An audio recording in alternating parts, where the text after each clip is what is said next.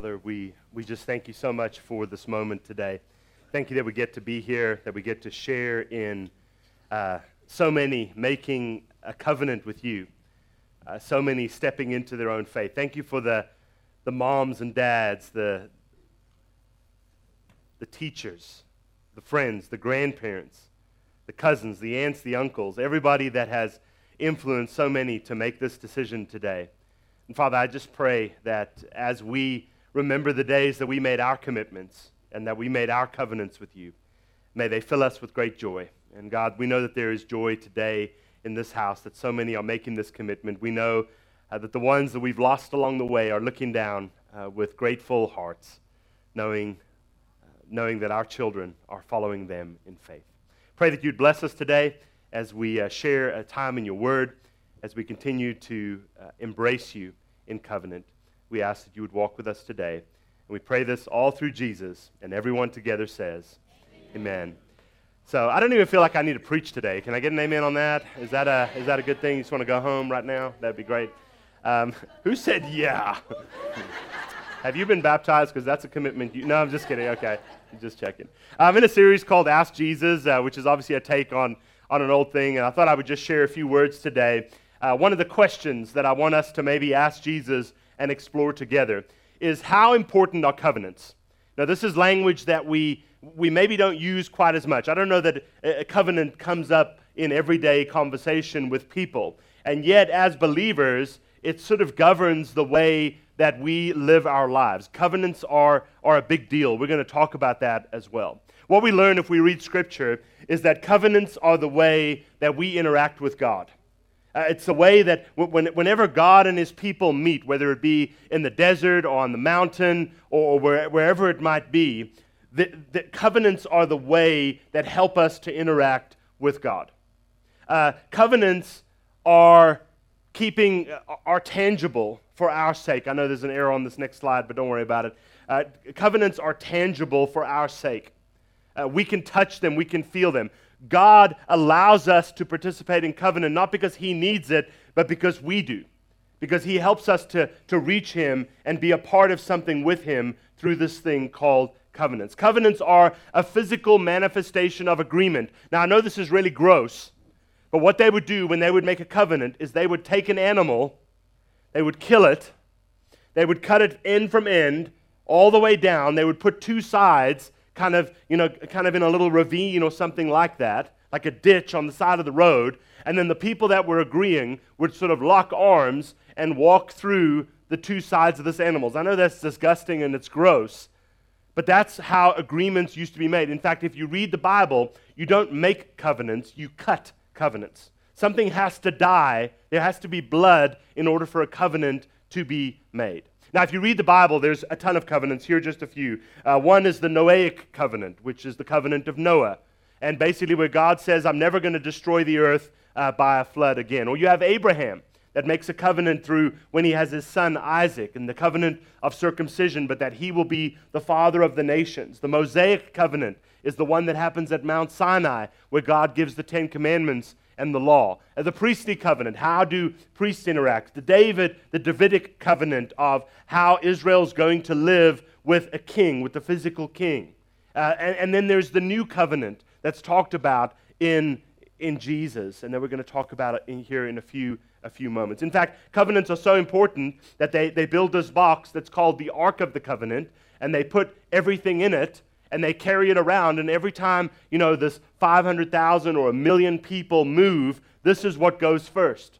To show we are God's covenant people. We are following God where he is leading us. And only certain people, you're not supposed to even touch the Ark of the Covenant. If you do, you'll die because it is holy, not because it's magical, but because it represents the weight of what God is doing. And so that goes before them. Whenever they have a battle, that's what goes ahead to say, God is the one who is leading us in this. Covenant keeping is a big deal. Covenant keeping is a big deal. The Bible tells us that when we keep God's covenants, we are blessed people. In fact, when Jesus talks, when he starts his ministry, he talks about what it means to be covenant people. And he says, when people are covenant people, what they say matters, because if you know that person, you know that they're going to keep the covenant that they have made. If they make an agreement, you know that their word is good. You have friends like this that you say, listen, I hope people say this about me. Hey, I know Sheldon. If he says he's going to do something, he's going to do it. This is why Jesus even says all we need to simply say is yes or no. Beyond that, everything beyond that is evil. That we need to be people that others know are so tied to covenant that when we say yes, it means something. Your word means something. Wouldn't you hate if somebody goes, you know, I know Lucy. Sorry, Lucy, I'm picking on you because you're right there. This is not true of Lucy, I promise. But if Lucy says she'll do something, it's 50-50. Now, I know it's not true. That's why I'm using you as an example. If I had said, no, I'm just kidding. I'm not going to call somebody out. But the reality is, how many of you would like to know, hey, this person said yes to me, but they don't always mean it.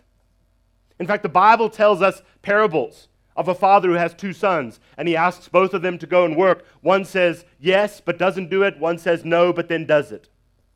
And he says, don't be like this first son who agrees to things and says yes to things, but then backs out.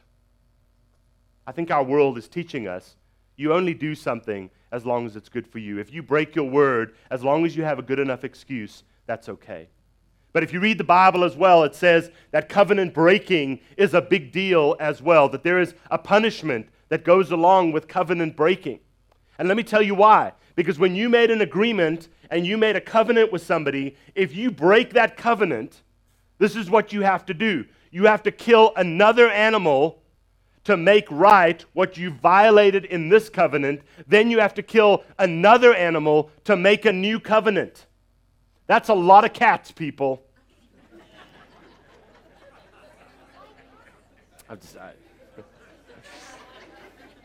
Jesus loves dogs, okay?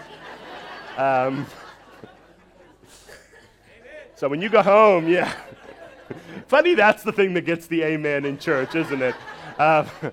So when you go home today and your kids, you say, listen, I'll make a covenant right here with this, Fluffy. I will do that. But breaking covenants is costly. Breaking covenants is a big deal because what you've done, it's very serious. And then you have to make amends when you break the covenant. And then you have to make a new covenant. It's a lot. And it's meant to be messy and that reminder that this is not what we should do. Let me tell you a few things about covenants that are easy to remember. Number one is this: covenants are inconvenient. There is no such thing as a convenient covenant. Just think about that. Covenants are inconvenient. Parents, have you had to have this conversation with your kids? We commit to do this on Friday night. On Monday afternoon, something better, a party or some event comes along, and our kids say, I really want to do this other thing. And as a parent, you've got to sit down with them and say, we committed to this. And that needs to take precedence. If you want to teach your kids that covenants don't matter, let them change their minds and help them come up with excuses so that they don't have to do what they originally committed to. If you are in covenant with God, it's inconvenient. If you're in covenant with your spouse, there are going to be times where it's inconvenient. It's going to be difficult. It's going to be tough. And we need to know that. That's why when we make commitments like baptism and other things, we need to be sure to tell people, listen, there's a part of this that means you're going to have to do right even when you don't want to. Number two is easy. Covenants are costly. They cost a lot. A covenant costs a sacrifice. It costs blood. That's how we make covenants. The third one is also good too. Covenants are choices. We choose covenants. We say, I'm going to stand here and I'm going to make a declaration and I'm going to allow this to be a part of my life. I tell people this a lot. Decisions are direction, but choices are covenants. We have a lot of directions in our life, and we're kind of moving this way and going this way. But when we stand and we make a choice and we say, today I am choosing this, we are making a covenant with the people around us. Maybe another way to say it is, we are the commitments we keep or the covenants we keep. That's who we are. We are the choices that we make. If you want to know who you are, just think about the choices that you've made in your life. That's who you are. Covenants define the people that we will become. That's why we call baptism a covenant. It is a moment where we stand in front of people and with God. Baptism is a covenant. Another thing is communion is a covenant. I know when you walked in today, it maybe seems a little different than it used to. We used to pass trays, and we used to do a lot of things, and our world's kind of shifted. And I know for a lot of those, I know it was true in our house, but we told our girls that they were not going to share in the Lord's Supper until they made their own covenants with God, because this is a big deal.